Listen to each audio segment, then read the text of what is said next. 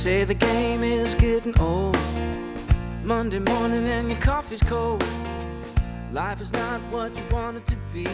You need Hello, everyone, and welcome to A New Direction. My name is Jay Izzo, and holy cow, did we do it again. Wow, all the way from Chapel Hill, North Carolina, ladies and gentlemen, let us welcome to the show. Oh, he's going to be fantastic. I'm just telling you. Listen, hold it. So Dr. William Putsis is going to be with us, all right? And his book is entitled The Carrot and the Stick. Okay, whoa, easy. Back away from the dial, okay? Just back away from the dial, because I'm going to tell you something. This is one of those preeminent business books that is going to change the way you fundamentally think about your business, period. It is about all the interconnectivity, right? And we are so interconnected. You cannot deny that. I don't care what business you're in. I don't care if you are a sole proprietorship or you are a huge corporation. The fact of the matter is everything is far more interconnected. Not only is it interconnected, that interconnectivity is leading to all sorts of ways that we can now enter the market, and not only enter the market, but that we can do things within our own business that can allow us to connect to other businesses and maybe transform our own business ecosystems. What? Jay, what do you, business ecosystem? What business ecosystem? Oh, yeah. Yeah, we're going to talk about control and leverage points. What? Yeah, we're going to talk about vertical alignment and being able to apply incentives. What? Yeah, Dr. Putsis is going to do that today. Yeah, he's going to be absolutely outstanding. I'm telling you, he's going to be fantastic. You're going to love him. You're going to love him. He's fun. He's funny. We've already had a great conversation together, and he's absolutely brilliant. And it's going to be applied to your business. I promise it will. But let's do what we do every week, right? I walk you through the 4 areas of your life, right? Because I believe we're 4-part people. We are physical people, we are mental people, we're emotional people, and we're spiritual people, right? And, I talked to you about your training because as we have learned on this show from previous guests, you know what? When things go bad, when you're in the midst of a pandemic and you're in the midst of a lot of pressure and you are exhausted and you are tired, guess what? You're only as good as your training. So we asked the 4 questions. How is your training going out there right now in those 4 areas of your life, right? So physically, I ask you on a scale of 1 to 10, how's your training? 1 being you're awful, 10 being you're outstanding. When I ask you that, what I'm asking you is, how well are you training? Are you getting enough exercise? Are you eating the right things? Are you drinking enough water? Are you getting enough sleep? Okay, that's what I'm asking you. How well are you doing physically in terms of your training, right? Give yourself a number, scale of 1 to 10, 5 is average, all right? All right, that's your first number, that's your training number. Then you got to ask yourself, what do I got to do to step up my training in that area? Okay, what can I do right now to step up my training? Right, because that's what's critical here, right? Is not just acknowledging the number, then what are you going to do about it? How are you going to change it? Right? And by the way, whatever the number is, it's not about getting to a 10 immediately. It's just moving up to the next number, right? In all these areas. Okay? All right, so that's your first number. Second number is the mental number. All right, what's your mental training look like? When I talk about mental training, you know what? It is so easy for us to, because we're in this evident pandemic, I guess is what we're calling it, right? So what it's so easy to do is sit in front of a TV and let things come at you and try to feed you information instead of being an active participant in mental growth. And that is actually being an active participant and actually reading, doing things that actually help you grow your mind. Keep in mind as a psychological professional, I say to people all the time, right, is that we have 2 halves of the brain. You have a right side of your brain, which is creative. You have the left side of your brain, which is more logical. And the point is that you're trying to actually train both halves of your brain. Now, there are some things that we can do that can actually train those both at the same time. Learn an instrument, learn a foreign language. Those things actually work both halves of your brain, But consuming reading material that's actually helping you grow in wisdom and knowledge and understanding, or your job or your career, those are the things I'm asking you about in terms of how's your training go mentally. Again, same scale, 1 to 10. 5 being average. All right, so you got 2 numbers, physical number, mental number. Now I'm going to ask you about your emotional training number. And what I mean by emotional training, we talk about 2 things quite frequently. We talk about emotional quotients or emotional intelligence, right? I'm going to just make it really, really simple for you. How's your training going in number 1, the ability for you to be able to control your own emotions, right? Regardless of what happens, how well are you able to control your own emotions, and how are you working on being more intentional about training that? And then the second piece is, how well are you able to understand the emotions of others? And when I say understand, I'm talking about empathy. That not only can I understand the emotions, I can feel them to the point that I can walk in your shoes, right? And how well is that training going? You say, well, how do you train that, Jay? Well, I'll tell you how you train it. First of all, you take 100% responsibility for everything that you say, everything that you do, and everything you feel, regardless what anybody says to you or whatever your circumstances. That's number 1. 2, you can always learn more about your emotions. The more you learn and the more that you're aware of how you respond, you have to understand that you always have choices emotionally. And that's intention. Right? So on a scale of 1 to 10, how well is that training going for you? Right? All right, so you have 3 numbers: physical, mental, emotional. And then finally, the 4th area, the spiritual area. And, of course, people throw up in their arms, Jay, I don't believe in spiritual stuff. Well, yeah, you do. I promise you believe in spiritual stuff. Because if you remove the mental, emotional, and physical, right, what you have left is kind of the spiritual, right? And what that is that we all have faith, right? First of all, when we wake up in the morning, we really don't know what the rest of the day is, but we go about our day anyway, don't we? By faith. It's just that simple.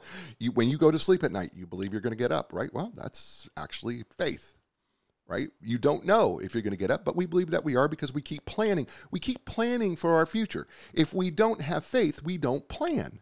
But we all have some sort of faith. That's the reason why we plan ahead, right? It's the reason, you know what? I'm going to write another book. I haven't written it yet, but I have that plan in my head. I must believe that I'm going to be alive long enough to write that book, right? So we all have faith, right? And that's spiritual. And as I've said to you before, look, spirituality is not going to church and thinking about fishing. It's going fishing and thinking about God, all right? And it's about being centered. It's something that brings you back to center. It's something that brings you back to that sense of peace, that sense of contentment, right? And for a lot of people, it's a number of things. It could be meditation. It can be God. It could be nature. It could be all sorts of things. The question is, how's that training going and how's it working out for you, right? And so when I say that to you, I want you to think that whatever those 4 numbers are, because now you have 4, physical, mental, emotional, spiritual, you need to think of those as the legs of a chair. And if the legs of the chair are uneven, right, it's bad on your posture. If the legs of the chair are too low, it's also bad because you can never truly eat at the table that you're supposed to be eating at, right? So bring them up together, bring them up in balance, and you're going to find that you're going to have a much greater and more successful life. And speaking of somebody who wants to deliver you a much greater and successful life, his name is Dr. William Putsis. He is currently professor of marketing and economics and business strategy at the Keenan Flagler Business School at the University of North Carolina in Chapel Hill, where he has served as the department chair from 2004 to 2006. Prior to that, he was professor and department area of chair of London Business School. He's also been the associate professor at the Yale School of Management, at Yale University, and assistant professor at Cornell University. He has his Master's of Science and PhD in Economics and Operations Research from Cornell University. He is also president and CEO of Chestnut Hill Associates, a strategic consulting firm that was founded in 1995. He has recently taught successful core executive and full-time MBA courses at top-ranked universities in the United States and in Europe, such as Columbia University, London Business School, and University of North Carolina, Chapel Hill. He's won awards for his executive teaching numerous times. His recent list of clients, folks, listen to this list of clients for executive development programs: Boeing, Barclays Bank, Royal Bank of Scotland, SAS, ABN, AMRO, BASF, Armour, John Deere, British Airways, Baker Hughes International, Siemens, the U.S. Navy, Matsushita, ExxonMobil. The list goes on and on. His research and pursuits focus on empirical application of game theoretical models of competition and competition strategy, the marketing of private label products, new product diffusion, and product line strategy. His latest book that we're about to talk about is called The Carrot and the Stick, and it is absolutely brilliant. So everybody, please welcome to the show, and welcome to A New Direction, Dr. William Putsis. Welcome, Bill. Thanks, Jay. So great to be with you. Thanks for having me. Absolutely. Hey, listen, this book, I said this to you on several occasions. This book, The Carrot, the Stick, Doc, it's a monster. That's what I've said that to you over and over again. Because this is, I mean, I had to work. You know, there's books sometimes I had to really work. I had to work on this book. But when I got down what you were trying to say, when I really got it to hit home, because you have such great examples, I was like, oh. And then I'm like going, man, I can't wait to talk to him because I want to apply this to everything that we do. And I think I even found some applications in my own show in what you do, and I hope to talk about those. So let's dig right in. The carrot and the stick, right? And so you first of all, you talk about in the preface that the key premise of the book is that today's environment, effective and long-lasting strategies must take a carrot and stick approach based on the principles of strategic control points and vertically aligned incentives. And you're going to teach us that at least partially today. But let's talk about. I think it's important that the listeners understand. Okay, what are we talking about the stick? What are we talking about the carrot? So let's just kind of define a couple of the two basic terms from the book, and then we'll move from there. Does that sound fair? That sounds perfect. Okay, so let's talk about the stick. What is the stick part of the carrot and the stick? Well, the stick is something I call points of strategic control or strategic control points. And before I get into what they are, Jay, it's probably worth saying a couple words about, something that applies to big organizations and small organizations alike.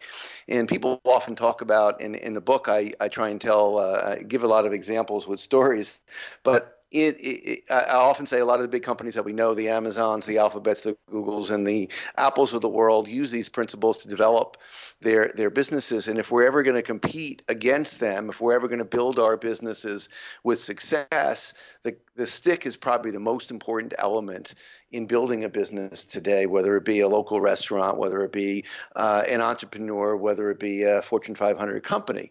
And so if you think about the stick, I usually like to tell, and I think you know where I'm going to go with the story, a story that I'll tell in front of audiences that I think illustrate it best. And the example that I'll give is the one of soft soap, a true story. The company was a company by the name of the Minnetonka Corporation. They ran a small little company in the upper Midwest in Minnesota. And they had a product. It was called Creme de la Soap on Tap. And one of those names that just roll off your tongue, right? And they wanted to go national with a small little niche product. It was back in the day when I was growing up. And, we usually use bar soap. It was before the day that liquid soap is as popular as it is today. And they wanted to make liquid soap a household product. The problem that a small entrepreneur faces when they go national with anything, even today, is they go against the big players, the Colgate-Palmolive, the Unilevers, the Johnson & Johnson. And the best they could hope for is to get shelf space. And then the big boys see what they're doing. They come up with an alternative product, beat them on price, push them off the shelf. And in some cases, the best they could hope for is to establish the category for someone else to win because they have more money to spend. So they figured if they had a year to keep the big players out of the market, in that year they can build enough shelf space, enough brand recognition that even if the big players came in a year later, they could continue to succeed in the market, and maybe with a third of the market, which is pretty good for a startup brand. And then they started to think about, well, how can we keep the big players out of the market for at least a year? And often people out there may think the first thing you'd think about is let's get a patent. Well, you can't patent liquid soap. I think it was 1902 the first patent was issued. So it's long since expired. They couldn't patent it to protect it. So what they decided to do is they bought up the world's supply of pumps. I love that.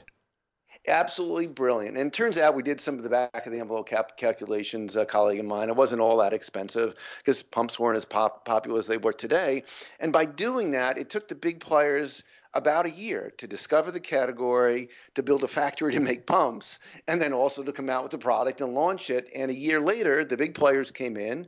A year after that, the company sold, the Minnetonka company sold soft soap brand to Colgate-Palmolive for $1.7 billion. That's how you become a billionaire in a couple of years. That's a shame. Yeah, no, there is something to that. You're right. It's a brilliant story. It's so brilliant. When I read that piece, that here is Minnetonka, you know, how brilliant is that they could just buy up all the pumps globally. And Jay, the key to that is that they're not in the pump business. They're in the soap business. Right. And so everyone starts to think about how I compete locally, whether it be a restaurant on Main Street, an entrepreneur with a new chip startup, or a big company. And that's the problem, is markets are so interconnected that if you find something in short supply that is part of what you're doing, that is something you can leverage to a much bigger opportunity in your core business. I love, you know what? I think though what happens is that so frequently, especially as an entrepreneur or maybe a small business owner, or maybe even medium-sized businesses, I think we look at those giants and go, man, I mean, I couldn't buy up all the pumps, I mean, I don't have that kind of capital available to me. I know that you in the book say all the time, listen, technology is not necessarily, you don't have to have a better technology. There's a lot of other ways outside of technology that you can be able to create leverage that we're just not thinking of. But I think that's part of what you also say about, Welsh when he says, great leaders look around corners, right? I mean, right? We kind of have to have that, kind of have to keep our eyes open, right? So Jay, if I'll throw out a couple of examples. I have a chapter Sure. in what I call disintermediation. I don't like a lot of fancy terms. I think you know from the book, what I like to do is tell practical stories so that the intuition is there. If the intuition is there, you can create your own opportunities. But I'll go no further than Dollar Shave Club, Harry's, Uber, and Lyft. Right. Okay. Warby Parker and eyeglasses. These were, like Warby Parker, were two individuals that ended up beating, in many cases, some of the bigger players. Who would have thought that you could somehow take on the city of New York and their taxi medallion monopoly and create a huge business, which is what Uber did. And so it's those small little ideas that you can change and find a point of strategic control locally that you can then leverage into a bigger opportunity. The medallion thing is interesting to me because you talk about this in the book. In the 1940s, the cabs had to have medallions, and in the 1940s, it was like $2,500 for their medallion. By 2013, it was $1.3 million for the medallion. Uber comes in and just kind of like says, well, we're going to do this, and then we'll ask for forgiveness later. I mean, right? I mean, that's kind of what they did, isn't it? You're exactly right. They just kind of said, well, we're just going to skip all that. And good luck stopping it, right? Because they couldn't, there was really nothing for them really to do, because how do you stop something like that? Absolutely. And as you know, Jake, I know you've read the book, the one chapter that I have focusing on this, and then there's a follow-up which addresses some of these, is for a business that is facing an Amazon, a Google, an Apple, and trying to compete against some of the larger players. What do you do to break up, or in a fancy term, disintermediate those strategic control points they already have? And there are good techniques and opportunities to do that, probably for a lot of your listeners. Yeah, we will. I'm going to definitely get into that, because the stick part, right, the strategic control points part is really critical. I mean, even in your research, it accounts for, we'll talk about your research too, because your research is brilliant. But even in your research, you were able to demonstrate that just that point alone creates tremendous amount of success in about 23% of the companies. Right. Yeah, so I often argue, and I think you know, as I work with a lot of companies, again, small and large, that where we address this, and I often argue strategic control was the most important concept. Right. The notion of that stick, because the second part is the carrot, which is about aligned incentives, and I can align incentives organically. I can do it on my own, find a way to change the incentive structure of constituents. It's much harder to find a strategic control point that didn't exist. If the pump example, if cornering the world supply on pumps was $13 billion, a small little company couldn't have done it. It just so happened that it was in short supply. So it's easier to find a carrot than it is the stick. The stick is often a characteristic of your industry or a parallel industry. This is the other piece that you bring into the element of talking about, finding the stick, right? Finding that control point. And it is the interconnected piece that I think sometimes we just we either take it for granted, or because we're so interconnected, we really are not really aware that there are things out there because of all the interconnected that we can actually place leverage. We can actually probably find some control points that So allow true. us, right? I mean, Yep.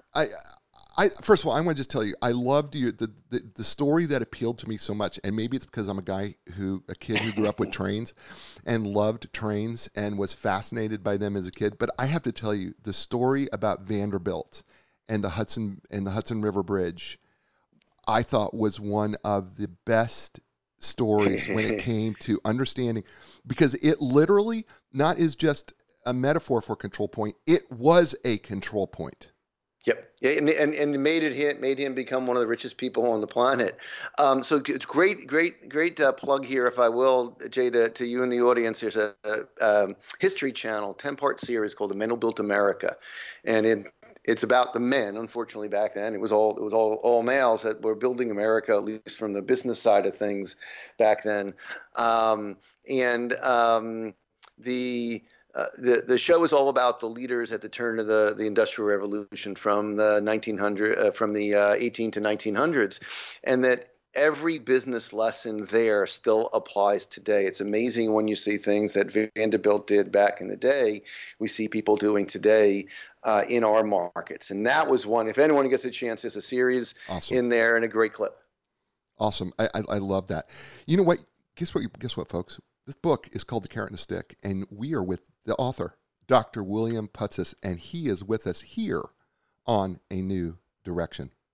Folks, I talk often about the two sponsors that sponsor this show, and they give of their money and more than just their money. All right. I mean, I'm grateful that they do spend money on the show, but you know what I'm really grateful for is that the services that they offer, and they're amazing. I mean, these are not people who are, average.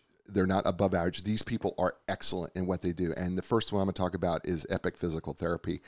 Look, I am the king of going to physical therapy. I've had more injuries and probably more surgeries than I care to even talk about. My wife will say, "You've got to stop doing stupid," because I seem to injure myself quite a bit. And where do I go? Epic Physical Therapy. Every single time, whether I'm injured, whether it's a surgery, whether sometimes it's just an everyday ache and pain. And I'm like, where did that come from? Right. And as we age, that kind of happens. And, here's the other thing. I still want to be able to do some of the athletic stuff that I did when I was a kid. I know, sounds dumb, but guess what? They can help me with that too, because they work with professional athletes as well. Look, if you're just looking to improve how you move and you feel, Epic Physical Therapy will provide you with a customized treatment program that's tailored to your individual needs. They have a tremendous amount of experience working with young athletes to professional athletes. And they understand that the need to treat the entire body as a functional whole. So not just your symptoms or your injury. So look, if you want epic relief, epic recovery, and epic results, don't look any further. Go to epicphysicaltherapy.com. It's epicpt.com. That's EPICPT.com. And Linda Craft and Team Realtors, I'm going to tell you something about them. They have been around for 35 years at the top of the real estate game. And I'm going to tell you something. To them, the reason why they are, because it's not a game. What they understand, and Linda understood this from back in 1985, is she understood that the best way to do what she does is to create relationships one at a time. And not only create those relationships, but then invest in them. Because she understood that it was more than just buying a home, which is probably the largest purchase you'll ever have in a lifetime personally. But you know what it was really about? It was the memories that were made in that home. Those are the things that'll always remain. You're going to always remember your grandma's house. You're always going to remember the first room that you had when you grew up in that house. Linda understood that all the way back in 1985 and understood that's the most important part of real estate, is those memories. And so she wanted to create memories, not just creating memories of the next home that you buy, but she wanted to really take care of all those old memories that you had in the home that you're about to sell. And so she became this memory maker. And because those memories became so precious to her, what happened was now her clients say, you know what? Her customer service is legendary. Why? Because she takes care of the memories. So look, if you want a real estate person and a team that goes beyond just selling a home, but really is interested in you and the memories that you're about to make, look no further than Linda Craft and Team Realtors. And you can find them and find out more about them by going to lindacraft.com. That's LINDACRAFT.com. And we're back here on A New Direction with Dr. William Putsis and his outstanding book, The Carrot and the Stick, Leveraging Strategic Control for Growth. By the way, I'm going to just tell you something. Before, I talked about all his accolades and all the things that he's done, and he teaches at Keenan Flagler School, and he's Yale and Cornell, and he's Ivy League and all this stuff. The guy's got a great sense of humor. He is so much fun, and really enjoyed getting to know him and getting to know him. I can't wait for this thing to get over so that him and I can actually sit down and chat face to face. So, Bill, let's talk about some of this. Let's talk about the carrot for just a second. Let's just define that a little bit more clearly about when we say the carrot. You use the vertical incentive alignment, but I'm not sure people understand vertical versus horizontal incentives. So can we kind of break that down a little bit? Jay, I'd love to, and thanks for the kind words. The best way to describe it is, again, I think via an example, but let me define it first. Vertically aligned incentives is just simple. It's a fancy term for saying that every constituent you touch should be aligned with your interests. The worst thing you have is if one of the constituents in your community is dead set against you for some reason, they will find a way to block what you're trying to do. So what we want to do, and there are really good creative ways to align everyone's incentives so that people, when they do what their best interest, it happens to be in your best interest for them to do that. So the real quick story is one number of years ago, Procter & Gamble, I'd spent some time with them in Cincinnati. And again, this will be a large company example, but the same kind of incentives could be a real estate location, a relationship you have in the downtown environment or something like that. But P&G had just was trying to set up a new kind of relationship with Walmart. And Walmart happened to be the largest customer. And the problem they faced at the time is everyone's trying to do the same thing. Procter & Gamble set up offices next to Walmart's world headquarters because Walmart was selling as much as 1/3 of the nationwide business through them. And so they wanted to cater to Walmart, so they put their people close to Walmart's headquarters. The problem with that is I often refer to this as the Barney relationship in business. The show that luckily my son never watched when he was a kid, the Barney, the purple dinosaur. Yes. Sadly, I do remember this horrible show. Yeah, the adult and the dinosaur, purple dinosaur, ran around the room and said, they sung "I love you, you love me." I love you, you love me. Exactly. Oh God, I'm wanting to now poke a fork in my ear. Okay, good. Go. Exactly. Thank you for bringing up that memory, Dr. Putsis. Anytime, Jay. But I like to use that example, though, because people often talk about relationships in business, and relationships, while they are important, are often fleeting. Right. So I call it the Barney syndrome in business. We think "I love you, you love me" is great, and it's important, but give Walmart a better deal, they'll walk in "I love you" every day of the week for a cheaper price. That's so true. And so I often argue the key in those relationships, so the key is turning it into something that is sustainable, and that's where the notion of vertically aligned incentives come in. So what actually P&G did at the time, and I'll tell this long story, a really short version of it, but what they did is they went to Walmart. It's now commonplace today, but it wasn't back then. And they said, look, we want to help you run your business more efficiently. So what we're going to do is we're going to set up a jointly managed and run inventory control system. So when one of your products at one of your stores is scanned, we're going to know your inventory level. And if your inventory level at your store gets below some pre-specified stock level, we'll show up just in time so you can lower your inventory holding costs on our products and maybe never even have to have inventory holding costs. Now, today, Walmart doesn't have inventory holding costs. They're basically a consignment store, but back in the day, they did. And so what Procter & Gamble, by doing that, did was they were to lower the inventory holding costs on P&G products at Walmart stores by 60%. Wow. So now if you're Walmart, what do you want to do? The effective margins that you see, because you have lower inventory holding costs on Procter & Gamble products, the effective margins for P&G products just went through the roof. So what do you want to do if you're Walmart? You want to sell more P&G products. You want to put the Unilever products in the back shelf where no one can see them. You've now taken a behemoth like Walmart, perfectly aligned their incentives with yours. And the best part of this, Jay, is that P&G didn't have to do anything. You just sit back and watch it happen, because P&G knew, given that Walmart had lower cost structure now on P&G products, P&G knew that knew that it was in Walmart's best interest to do what's in P&G's best interest. I love that. And that's what we look for. It's a fancy term that a Nobel Prize-winning economist Alva Williamson was coined, called asset specificity. But the idea is aligning the incentives of two parties so that it's in their interest to do what's in your best interest. And I argue where the magic happens in business is when you can find a point of strategic control and you're able to align incentives so no one's fighting you. Everyone wants to jump on the bandwagon, and you're the only one can do it because you have that point of strategic control. Elon Musk is brilliant at his strategy and what he does to find those points and match them with the strategy. We're talking with William Putsis. The book is called The Carrot and the Stick, Leveraging Strategic Control for Growth. It's absolutely fabulous. It's available at Amazon bookstores. It's absolutely great. I'm telling you, I learned so much from this book, and there's so much to learn, and it's fantastic. Really, it's going to open your eyes and get you to start thinking more honestly. And by the way, I don't care if you B2C, B2B, the book works. It just does. Because what it's going to do is going to stimulate your thinking more than anything. In chapter 1, you talk about sources of strategic control, right? And you say like distribution and access. You talk about information, hardware / software, today's version, basically give away the razor to sell the razor blades. Yep. You talk about information, ownership of access of information, privacy concerns. You do talk about that a little bit in there as well. So can we talk about a few of these that you think are most important to a business owner in terms of, or it's somebody who is a CEO of a company? Let's highlight maybe a few of these that you think in terms of sources for the stick or strategic control. What do you think are some of the best sources?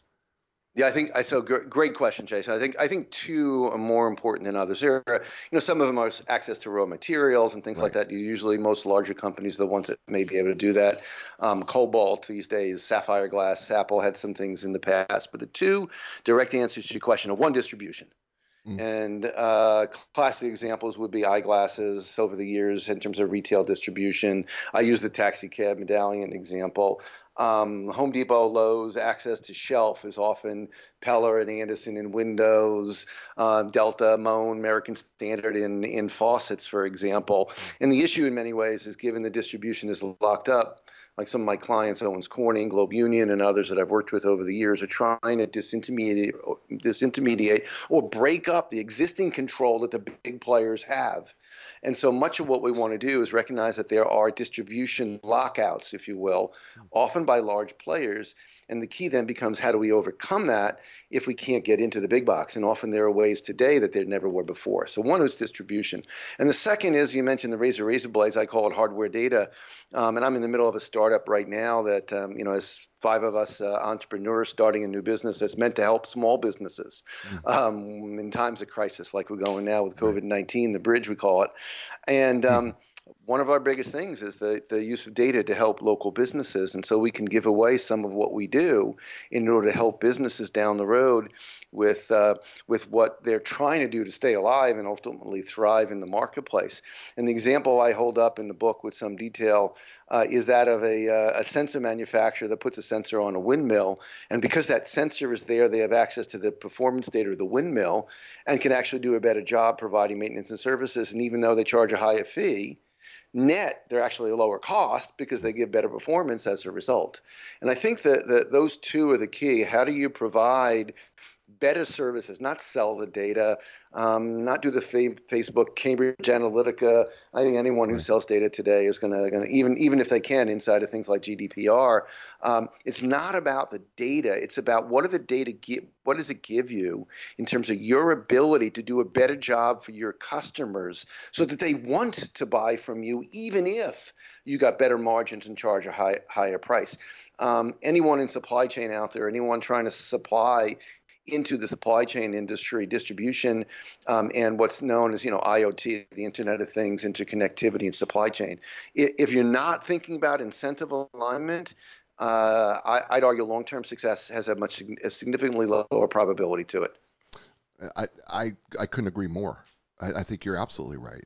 I I I also, and by the way, isn't it great? I thought that those would be the two. I'm really kind of proud of myself because I thought that those would be the two that you would actually pick. Believe it or not, I was like, when I'm betting that it is because I felt that they were the most powerful. I felt like distribution, and then of course, you know, the idea of right the fact of the matter is you give away the razors and you're selling the razor blades. I love that idea, right? It's awesome. But the thing about this idea of the stick, the strategic control, and you make this point towards the end of chapter 1, is that you say strategic control points are not binary. Because Yeah. I think what, as people are listening to the show, they go, I don't have a strategic control point, but it's really not whether you have one or don't have one, right? It's a continuum thing. Talk about that for a second. Oh, thank you so much, Jay, for bringing that up because I would have been remiss had I not. So, and one of the things, by the way, it's great working with you. As I said earlier before we were on, is that you get it when you read it. Clearly, you get the concepts, and that's not always the case. So it's appreciated, the direction of the questions, and this is one of them that I probably should have mentioned before. So I'll answer it two ways. One, absolutely, it is not binary.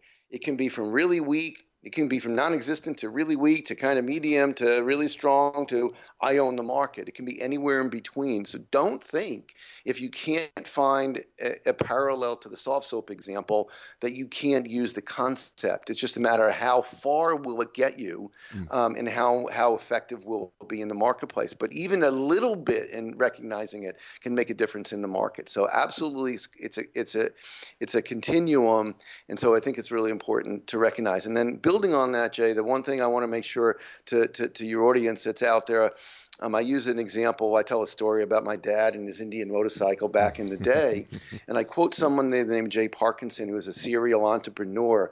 And I asked him, what advice would you give? And serial successfully. He'd had many successful exits as a entrepreneur. What advice would you give to a budding entrepreneur? What one piece? And the one thing he said to me, which stuck with me to this day, is he said, buy a whiteboard. Mm. Literally flow out the flow of money, sketch it out on a whiteboard. As each step, think about who are the constituents or the players at each step, and are their own self-interest, is each of them aligned with yours? Where does the money flow? Spend your time and effort where the money is. And so I think those two pieces, knowing that strategic control is not a continuum, is a continuum and is not binary. The notion of vertically aligned incentives can be from strong to weak. And if you can buy a whiteboard or a piece of paper or an iPad that you sketch it out of, whatever you like to do, and watch it exist and step back from your market and think about where are we misaligned and where might points of strategic control be, even if it's not in my core, and what can I do to access it? I think just that little bit of effort, and you can do it in an hour in your office, in your living room, or wherever.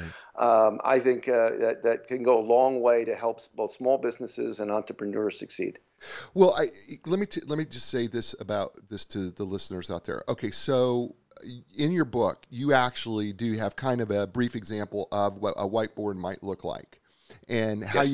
how you might sketch this out, and you call it follow the money. Where right is what you call it, Yep. Yep. and then you have your Harvey balls, which ones are full, half full, quarter full. They look like moons that you fill in to determine where your points are, basically how strong those points are. Because remember, it's not binary. You're actually taking these points and go, how strong is that control point in those areas using those Harvey Yep. balls? Did I interpret that correctly? You're absolutely spot on, perfect. And I try really hard, and I have a previous book before this. I'm not as prolific as you, but have two of them anyway. But the first one goes through this, and I try and do the same thing in that book. And the goal to me is not just to tell stories. My goal is to give very concrete steps that you could Right. do with almost an instruction manual or process flow for how you would do it for your business. And so I have 6 separate steps you would do, as you mentioned, with the Harvey balls, and in this almost an instruction manual how you would put together for your business, so that hopefully for the reader it's relatively easy to do, given your knowledge of your core markets. That's awesome. His name is Dr. William Putsis. The book is The Carrot and the Stick, and he's here with us on A New Direction. And I want to talk about one other piece about the strategic control 101 fundamentals that I don't think that we should miss. And that is, you talk about strategic control points are market and industry based, and competencies are firm based. And I think that's really important because you even say this is one of the points that companies confuse the most. Why do they get them confused, and what are we really saying when we saying strategic control points are more market and industry based, and competencies are firm based? Great question, Jay. And so the way I would try and think about this is, and I'll give you again another example towards the end of one with Elon Musk and his solar ruse. But think again back to that soft soap example. Either there was the potential to create a shortage by acquiring all those pumps, or there wasn't. That's the industry. The Right. firm, the Minnetonka Corporation, was in a small little company in soap. They didn't create the market. The market was there. And so the idea in your markets, there's a whole bunch of players. There's sourcing, there's local patrons, you name it. You don't create that. What you try and find is, out of all those different opportunities, whether it be real estate, local market access, shelf space in a supermarket, you try and find in the existing market that part of the market that is either in short supply or that I might be able to get a disproportionate access to. So that's what we mean when we say it's market-based. It's just as a result of the conditions that exist in the marketplace. And what I try and do as a company is to find unique competencies that only I can do in those areas that are in short supply. And so I'll throw out real quick, hopefully this will resonate. Elon Musk has this, some of you may have seen, absolutely amazing, at least in terms of aesthetics, roofs. They're solar, but they look like the Tuscan tile. They look like real tile roofs, and they're beautiful. And supposedly he claims they have the same efficiency as the big giant panels that we have in the past. The problem he had years ago was that the industry was set up that in order to do this technology, you needed to hire someone to install it that was both a roofer and a licensed electrician. And I don't know if there are any licensed electricians out there, but I know I've hired many, and respect the heck out of what they do because I have to pay them a lot of money. Right. Yeah. So to get someone who's already making in most cases a really good living, making a good wage, to get up on a roof in a hot summer day, given they're already a licensed electrician, that's a really tough sell. And so it turns out that that one company owned over 40% of the existing licensed electricians who also had roofing capabilities. And the company was a company by the name of Solar City. And so what did Elon Musk and Tesla do? They bought Solar City. So now they have the only technology that can produce with great aesthetics the tiles up on the roof, and combined with their existing installer base, almost 50% of the people who can install it. Now, it's not a monopoly. It's not all. Again, that continuum, as you said before. But by recognizing that the suppliers were in short supply and buying the one company that had those suppliers, they now have a dominant position to succeed in this market. Love it. I love it. It's carrot and stick. And his name is Dr. William Putsis, and he joins us here on A New Direction. Hey, folks, listen, I want to tell you something. We've got these two great sponsors that I talk about all the time, right? First is Epic Physical Therapy. They're my physical therapist. Look, their facility offers the most advanced, top-of-the-line equipment. Here's just a couple of them, right? The Ultra G anti-gravity treadmill takes pressure off your joints so you can run forever. Well, I was never much of a runner, but got to tell you, it does take pressure off your joints. Hey, the Normatec compression sleeves and the Game Ready. I've told you over and over about the Game Ready. Man, ice cold water compression takes the swelling right out of whatever the joint is or whatever that part of your body. It's absolutely fantastic. And it sure beats the old days of going into a tub filled with ice and water and having to put your whole body in there. I'm just telling you from experience. Look, the folks at Epic Physical Therapy, they are trained and certified in the most comprehensive cutting edge treatments available, including blood flow restriction therapy, dry needling, which is fantastic, and then cupping, right? The little circles on the back of you see on swimmers in the Olympics, right? Well, that's from cupping, right? They're manipulating the muscle through the skin. Look, you can learn so much more about how to make your life more epic in terms of relief, in terms of recovery, and getting those epic results just by going to Epic Physical Therapy. Go to epicpt.com. That's EPICPT.com. And Linda Craft and Team Realtors for 85 years. They have been serving the Research Triangle Park area in North Carolina, which is Raleigh, Durham, and Chapel Hill, but even more so, they reach the world. How do they do that? Because they're independently owned and operated. They do not belong to a national company. So over the course of the 35 years, Linda has made amazing contacts with the best real estate professionals, regardless of where they are at in the world. And so regardless of where you're listening to me right now, she can literally find the best professional, regardless of company, to help you buy or sell your home, because she's created those relationships as well, right? They call her the relationship realtor for a reason. It's not just the relationship she makes with her customers and her clients, it's the relationship she makes with other professionals in the industry, and she makes relationships with the absolute best because she knows her reputation is on the line. It's the reason why her customers say her customer service is legendary. So look, wherever you're at, when you're ready to sell your home or buy your home, why not look for the folks who want to create the best relationships and give you the best experts? Go to lindacraft.com. That's LINDACRAFT.com. And we're back here on A New Direction with Dr. William Putsis and his book, The Carrot and the Stick. And we're having a really good time. Are you having a good time, Doc? You doing okay? I'm having a great time. I always enjoy talking with you. Absolutely. As you can tell, I get passionate about this stuff. I really believe it. This is the reason why I did this show, right? The reason I do this show is because authors want to talk about what they're passionate about, right? Well, one hopes to, and as you know by your books, you write about the things that you are passionate about because you want to get the word out. So let's talk about something that I think most people in the South, for sure, get a little bit of passion about, right? And that's kudzu. I know where you were going. I mean, if you want to talk about something that people will get passionate about, kudzu can actually create some passion, because that stuff will kill it out and everything down here. And I've had people curse and swear that stuff, right? Trying to, I've had people get on their knees and pray it would go away. That's how hard it is to get rid of. But but the truth of the matter is, it was brought here, as you talk about, in 1876 during the Centennial Exposition in Philly. And the Japanese brought it in. It was beautiful, and they had all these beautiful, sweet-smelling blooms. And and so during the Great Depression, they used it as soil conservation and thought it was great. Farmers were paid $8 an acre to plant it in their fields. But it's really a metaphor for a bigger problem in business. So connect the dots for us between kudzu and the big metaphor of how it chokes things out. Love it, Jay. Thanks. I had a laugh when I knew where you were going with kudzu. I tell the story of kudzu in the book because there are so many things we do in business that we don't think about the opportunities behind what happens. I call it the principle of unanticipated consequences.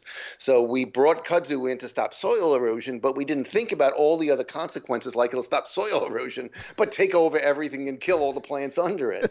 Same thing in business. And I think of most, I don't know if you know, many of the readers out there, I don't even think I had it in the book. I learned about this after, a guy by the name of Sam Brannan. Mm-mm. And he was apparently one of the few people to consistently make money on the gold rush out in California in the 1840s and 1850s. Yes. That was in the book. Yeah, go ahead. Yeah, fun story. So many people would go out, sell their life savings, and go broke because they never find gold out west. But he sold pickaxes and overpriced supplies and overpriced beer and food to those that were out mining. That's often where the opportunities are in business. I call it the wake, what happens behind a boat. That's where the action is. We often think about the technologies, especially for entrepreneurs and small businesses. We're not going to compete head to head against a Google or an Apple or an Amazon or a Walmart, but the opportunities are behind the technology. And so that's when we talk about kudzu, what as a result of a technology, what as a result of an action by a large player, what opportunities does it create behind it? And those examples are countless. Yeah, I love. Let me ask you this. This is kind of related to the book, but it was a question that came into my mind. Can intellectual property be a strategic control point? Oh, absolutely. Absolutely. So, back in the day, back 20, 30 years ago, it was probably a stronger one than it is today. But owning a patent on something, especially in pharmaceutical markets and Mhm. others, may make it difficult and in some cases illegal and impossible in the short run to overcome the classic definition of something in short supply because you've created it vis-a-vis your patent. Mm. The issue today, though, in many ways, is companies get around patents often enough, Mhm. especially in technology and software and other areas, that it's becoming less and less effective in some markets, software, business model, and design related. But absolutely, if you can use a patent to exclude others from coming in as direct competitors, then it can be a really strong point of strategic control. Intellectual property is a classic one. I look at it and what I do with companies. I'll go in and not only will I consult with the companies, but I'll help and try and teach their people to do what I do so they don't need me anymore. I always look at Right. the old thing, a consultant. What's the definition of a consultant? It's a guy without a Someone job with a who, briefcase. no, the person who wants to steal your watch and sell it back to you again Yeah, okay, over that and one. over and over again. Now that's not fair. I say it, jokingly, I, of course. I was even worse, man. I said it was a guy without a job who's carrying a briefcase. So come on, man. But Jay, what I tell companies is that I want you to bring me in so I can help your people learn how to Right, do what I do so they don't need me anymore. right. The concept of using a value chain, which is the way you come up and find points of strategic control and vertically aligned incentives, again the fancy terms, but the concepts I think are fairly, hopefully fairly clear and basic. But that process isn't rocket science. Right. And so my goal is to, have someone read the book, or, I work with them or whatever it is. The book is probably the best way to do it. So they don't need to hire a consultant. They don't need to hire me. Right. They can do it themselves. One of the things I so agree with you. As a coach and consultant, I mean, my goal is that you don't need me, not to keep me on forever. I mean, Yeah. unless you just like me that much and you just want to do that. I mean, that's great. One of the things I want to talk to you about is that you didn't exactly say it this way, but it kind of stuck out to me. Is that sometimes we get strategy so far ahead of strategic control that we've got to actually in reverse, Yep. Yep. right? Oh, yep. Go ahead. And so, good. I'm sorry. No, go ahead. No, go. No, Yeah. no. So great. It's a great, again, a really good point. So we often go, and we're in such a rush to get it out there. Entrepreneurs who are technologists are often brilliant scientists, and so they and I've worked with them in a couple of startups the last couple of years where great businesses, but they get ahead of what they're doing with the strategy rather than step back for a bit and say, okay, what are the points of strategic control that I can get access that will make? I think of it as greasing the wheels, if you will, for the great idea, the great business, the great entrepreneurial idea have. So when it gets to market, it's already the market is already receptive to what I'm doing. Mm. And so I think the idea of finding points of strategic control using a whiteboard and a value chain that we explain in the book before you actually go to market is pivotal. And I don't know if it makes sense to tell the story I tell about um, the um, the traffic lights. Yeah, yeah, yeah, yeah, yeah. That's what the dude, the guy from Yep. Google, has lost his name, right?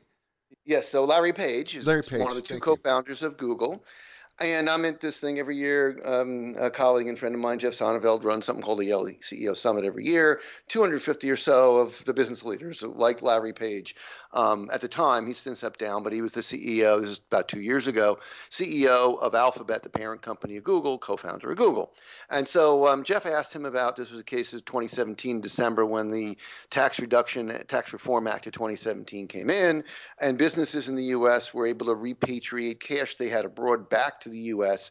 at lower tax rates. At the time, Google had, I don't know, 38 billion, something like that, many billions of dollars in cash overseas. And Jeff asked Larry Page in front of 249 of his peers, and I'm in the room, handful of academics like me that are there.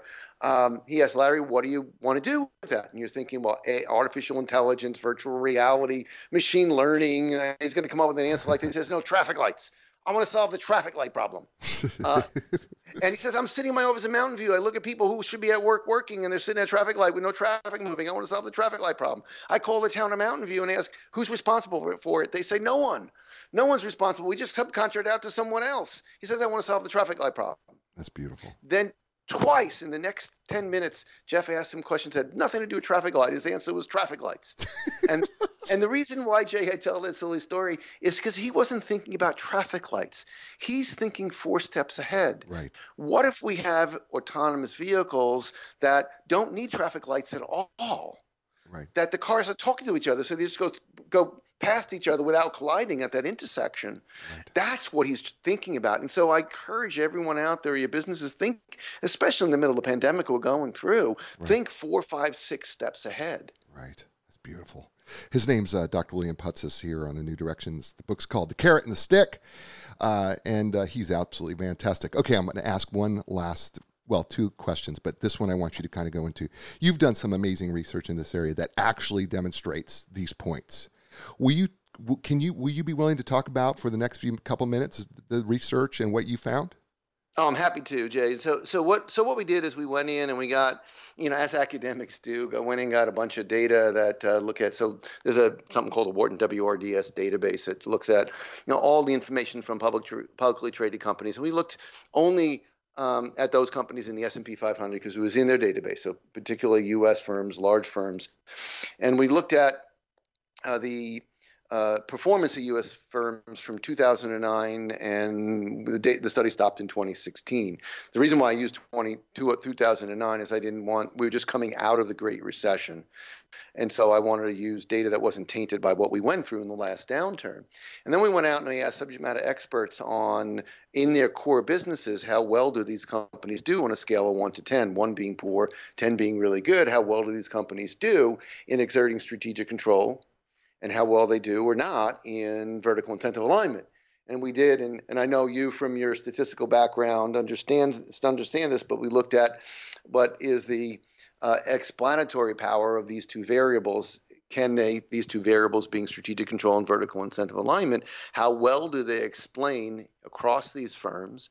How well do they explain things like earnings, share price appreciation, net income, i.e. financial metrics? And we found that more than anything else, these 2 factors are the most important material aspects to firm performance. So if you look at those 2 plus net income, I believe it was 43% of the cross-sectional variance over this time period are explained by just those 3 variables. So to give you some sense, I did this in our conversation earlier.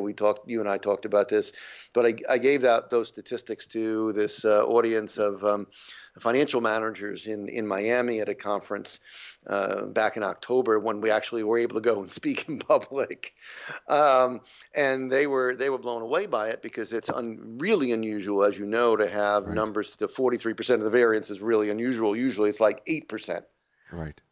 Yeah, and they wanted to create a fund. Yeah, right. Yeah. They're going, well, if you can explain that much, let's create a fund. Yeah, I think for those of you who don't understand the statistical impressiveness of this, right, is that for most of the times that we do research, regardless of what the research is, but most of the time we do research, we cannot account for that much variance in that few variables. It's very rare that happens, which makes what he's talking about in this book in terms of the stick, the strategic control points, and the carrot, the vertical alignment, right? And then the net income, having those 3 factors be the factors that account for such a huge amount of the variance is absolutely, it's almost preposterous to even think about, because we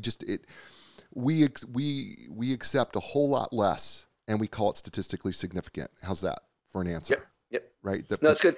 So Jay, to drive it home to the audience that might even drive it more. So those companies that did well, so we grouped them into companies that did well on both strategic control and vertical alignment, and we looked at those that didn't do well in terms of their ability to exert strategic control and vertical alignment. And those that did well on both actually had their earnings double. It's over 223% over this period growth in earnings. Those that did poorly on both actually had their earnings decline. So the point is, get a stick and get a carrot. Love it. You know what? I appreciate you having. We've been on for an hour, and you have been an outstanding guest. The show's called A New Direction because we help people find a new direction in their life, their career, or their business. And today was a business day, and even a career day, I think, and even maybe a life day. I always ask my friends, because you're a friend, Bill, of the show, and I always ask them if you could leave the listener with a new direction based on the carrot and the stick. What would Dr. William Putsis leave the new direction? What would his new direction be? So the biggest one, Jay, I would say without question is to spend a day, even if it's just an hour, spend time stepping back from your business, thinking about the flow of money in your industries and what you can do outside of what you're currently doing to align the incentives across the players in that industry and try and access the points that are in short supply, what I call points of strategic control. Buy a whiteboard, step back from your industry, draw it up on the wall. And even without reading the book, I'd argue just the act of doing that would provide insight. The hope would be that if you were to read the book, it would give you a little more than that, but some ability to get new insights that you hadn't had before. And so that's the long-winded answer, Jay. The short version is step back from your business, take the time to reflect using the principles that we talked about today. That's awesome. His name, Dr. William Putsis. The book is called The Carrot and the Stick, and it is just an absolutely fabulous read. Get it. Available at Amazon bookstores near you. It's absolutely fabulous. Folks, it's a show. You know what I say to you every week, right? Be inspired. Because when you're inspired, that means that you will inspire others. And in turn, they become inspired and they inspire other people around them. And that can make this world an amazing place. I'm going to be back next week with another great guest, another great book, and it's going to be another great show, as I say to you every week. You know what that is? Ciao, everybody. Yeah. The time has come for a new direction. Yeah, yeah. New direction. Yeah, yeah. When you lost your confidence and the answers don't make sense, you got to keep your hope alive. You got to know you can survive. This is your